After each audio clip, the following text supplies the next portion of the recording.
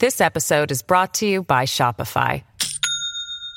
Do you have a point of sale system you can trust, or is it a real POS? You need Shopify for retail. From accepting payments to managing inventory, Shopify POS has everything you need to sell in person. Go to shopify.com/system, all lowercase, to take your retail business to the next level today. That's shopify.com/system. Today on the Scott Thompson Show on 900 CHML. We saw another mass shooting in the United States in Colorado, and more pressure on the president of that country to deliver on gun control promises. We've had this discussion many times regarding the United States. Is it different this time? Let's bring in Elliot Tepper, Emeritus Professor of Political Science, Carleton University, and he is with us now. Elliot, thank you for the time. I hope you're doing well. Oh, thank you, Scott, and same to you. What a somber topic. It is, and certainly happening far too often. I mean, we've had these discussions over the years on this show, always thinking that the last event will somehow change things. Thoughts on this latest mass shooting, and does Biden have the political support to push this through? Polls show that over a very long period of time now, a lot of measures have broad public support, background checks and certain delays, a lot of regulations, but they never get passed. They get passed as they did once under Biden, as he will now tell you. I beat the NRA twice, and I'm going to beat him again. But actually, those had sunset clauses, so things on assault rifles, it's not looking promising. I think we should just review again that, the U.S. by far and away leads the world in homicides per 1 million people, 6 times the rate approximately of Canada. We're right next door, and that the U.S. now has more guns than it has people. Less than 5% of the world's population, but 45% of the privately held firearms. This is already in existence. This is not. Oh, if we don't do something, it's going to get out of hand. It certainly appears to be out of hand. And it appears that when we have these discussions, sales only skyrocket. That's correct. The Second Amendment has been made into such a sacred principle in American politics. Or to back off slightly, America seems to have lost its can-do attitude. You show us a problem and we'll find a way to fix it. It's become, we can't do it. The possibility that this time will be different is slim. Already, if you follow the dialogue on this, the time is not ripe right now. We have to just grieve. We'll talk and have a debate later. That's a very standard NRA tactic. And the NRA is saying, basically, guns don't kill people. People kill people. But we know that regulation matters. We've got more than one mass shooting a day in the United States. It's just incredible. But the Biden agenda is now being bumped because he wanted to do great things for America with this $1.9 trillion recovery package. He was going to restore the infrastructure, not physical infrastructure, but the support networks that make America great. And then he was going to move on to actual infrastructure. Now he's got migrants surging at the border, and this gun control issue is coming back. The United States is losing its ability to manage its affairs in a way that makes common sense. How do you explain the NRA, the National Rifle Association's control over this party? How did that happen? What's interesting is how weak the NRA is now, but this kind of thing continues. How it happened originally is that they could bring massive, focused efforts to bear in primaries, so that politicians running for office could find themselves in serious difficulty at the primary level, and then at the electoral level when the election comes, if they did not give in to the NRA. The NRA still has that kind of capacity, but they, meanwhile, have pretty well gone bankrupt. They are mired in controversy over corruption, and despite that, the pool of you and I have been talking about this. The Trump party is now the Republican Party, and the Second Amendment is a sacred element of Republican tenets for how America works. The possibility that we're going to get 10 Republicans in the U.S. Senate to back now the 2 bills that have been sent by the House on gun control, plus now Biden wants to add much stricter control on the kind of weapon that was just used in the shooting in Boulder, that it doesn't look promising. So, what are the internal issues within the NRA? The NRA has had problems with their leadership being caught out, spending a lot of money in ways which the rank and file does not approve of. There's a lot of talk about wasteful spending and self-dealing and living like kings, taking dues money to protect America and instead using it on themselves. So there's been an internal big debate. What has not gotten much debate was the little-noticed donation, apparently by a Russian oligarch, of $50,000 to the NRA, which then funneled it to the Donald Trump election campaign the first time he ran at a critical time when they were running out of money. So the possibility that they are mired in somehow with an unpatriotic activity connected to Russians, and there was an attractive young woman who was a gun control advocate, and she turned out to be a Russian spy. So there's just a lot of controversy, but the bottom line is a weakened NRA does not apparently lead to greater possibilities that the Republican Party will now actually back what many polls have shown a majority of NRA supporters would like to do on some very simple things like background checks. So why is it that if the NRA is having their own internal issues, the majority of people, even those within a certain amount within the NRA, want these kinds of changes? I can imagine if you're a licensed gun holder and you take this, you take owning a firearm quite seriously and you're responsible for it, the last thing you want is people who are not that way. So how does this not gain momentum considering the death and destruction?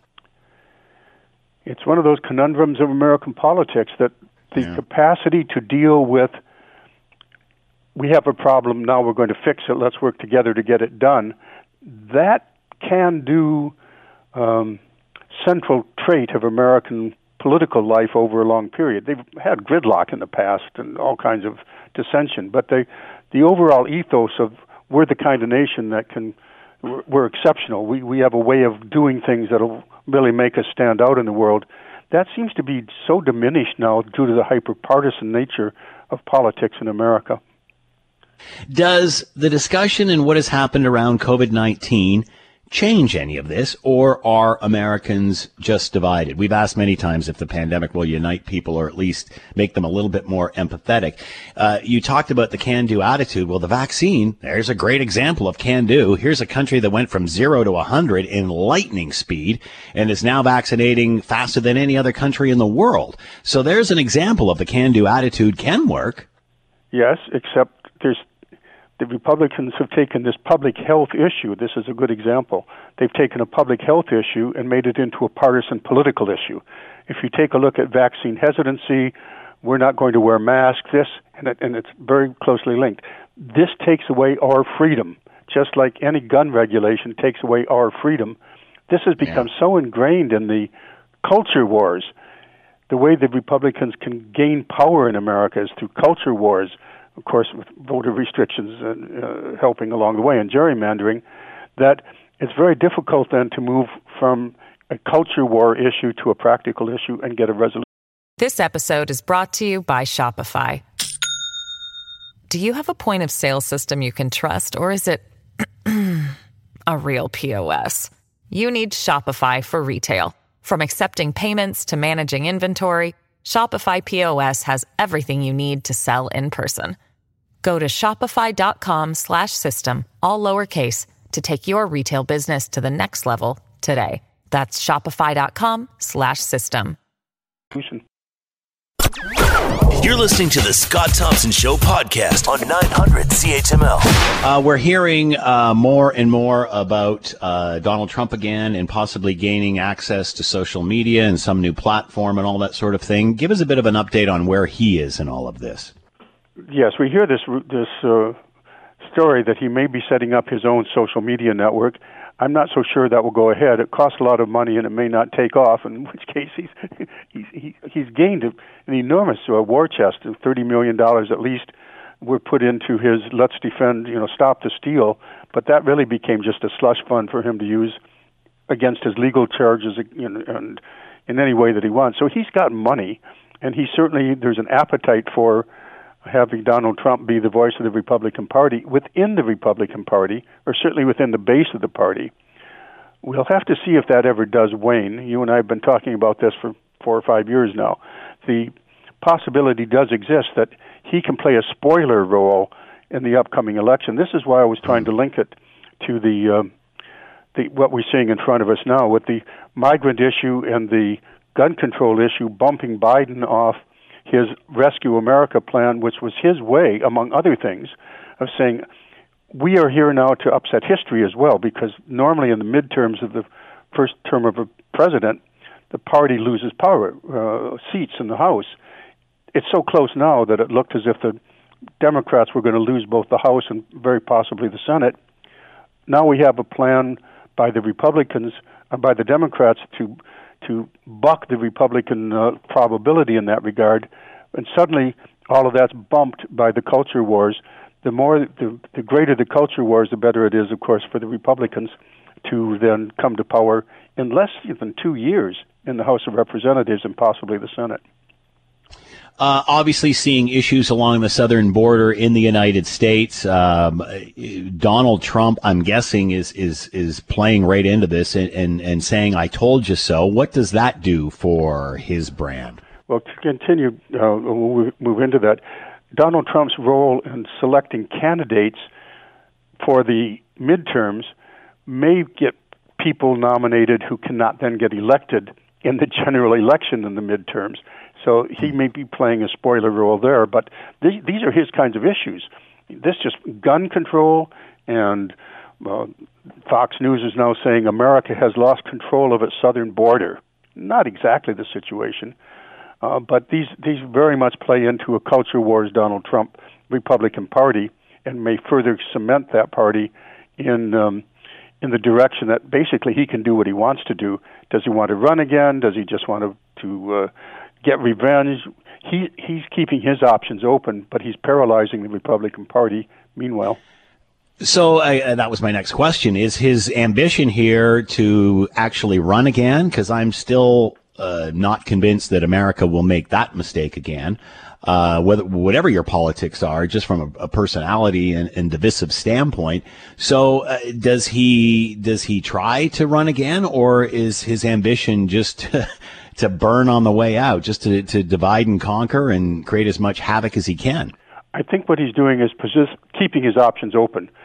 We don't know what he wants to do, moreover, what he's able to do. The number of legal cases piling up against him at various levels and of various severity, it's really certainly possible that he will be so mired in legal difficulties, if not, actually in jail. It's not impossible, or fined and be caught in some kind of criminal behavior or defamation suit. There's so many of these suits that it's not impossible that he will not be eligible to run, even if he wants to. But he's keeping his options open. That party cannot move forward or in a different direction. And we have the interpretation that the people like Josh Hawley and Ted Cruz are being totally cynical, Scott. They say, yes, we believe in Donald Trump so much, but actually we don't think he's going to survive, and then we will inherit the Trump party from Trump, who's unable to run or unwilling to run. Nobody actually knows that future, but certainly Donald Trump is the main issue now for the Republican Party of America. Do the Republicans realize that this guy can make or break them? Oh, absolutely. They know it. But the institutional or governing wing of the Republican Party, the people like Mitch McConnell, who enabled Trump all the way through and then turned on him at the very last moment, that is a very diminished wing of the party. They are very much in retreat. Liz Cheney is going to have a serious challenger apparently in the primary against her. The dominant wing, the dominant thread, or the thrust of that party is very much in the Trump direction. That's why I was commenting the way I did earlier on the issue of guns and migrants, is that these culture wars are a way for the Republican Party, along with the many, many bills going forward right now in 43 Republican states, 250 different kinds of bills, saying, we think that there was a voting fraud last time, so we have to fix the system, meaning depriving citizens of the right to vote. Yeah. So is this? Yeah, that's just a bizarre scenario. Is for these politicians, is this less about the country and more about saving their own rear ends? This is about power. You and I again have had this conversation for a long time.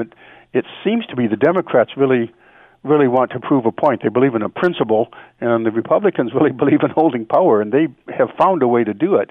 They, remember, have lost the popular vote, and almost all the recent elections going back, they barely have ever won the popular vote, but they win the presidency, and often the Senate and the House as well, by the kinds of playing on culture wars and taking advantage of voter suppression and gerrymandering, keeping in mind that last time, this previous election, the Republicans were supposed to lose a lot of state houses. They were supposed to lose a lot of houses, a lot of seats in the House of Representatives, and they didn't.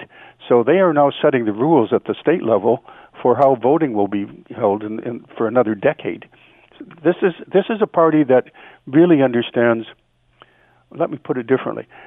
The party knows that it is a receding component in American life because of demographics.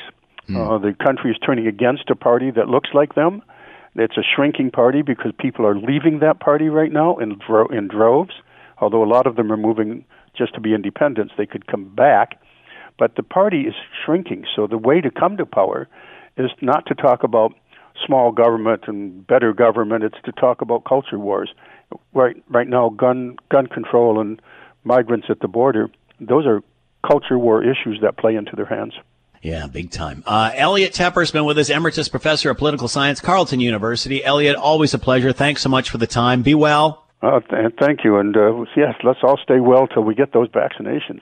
I hear you. The Scott Thompson Show, weekdays from noon to 3 on 900 CHML.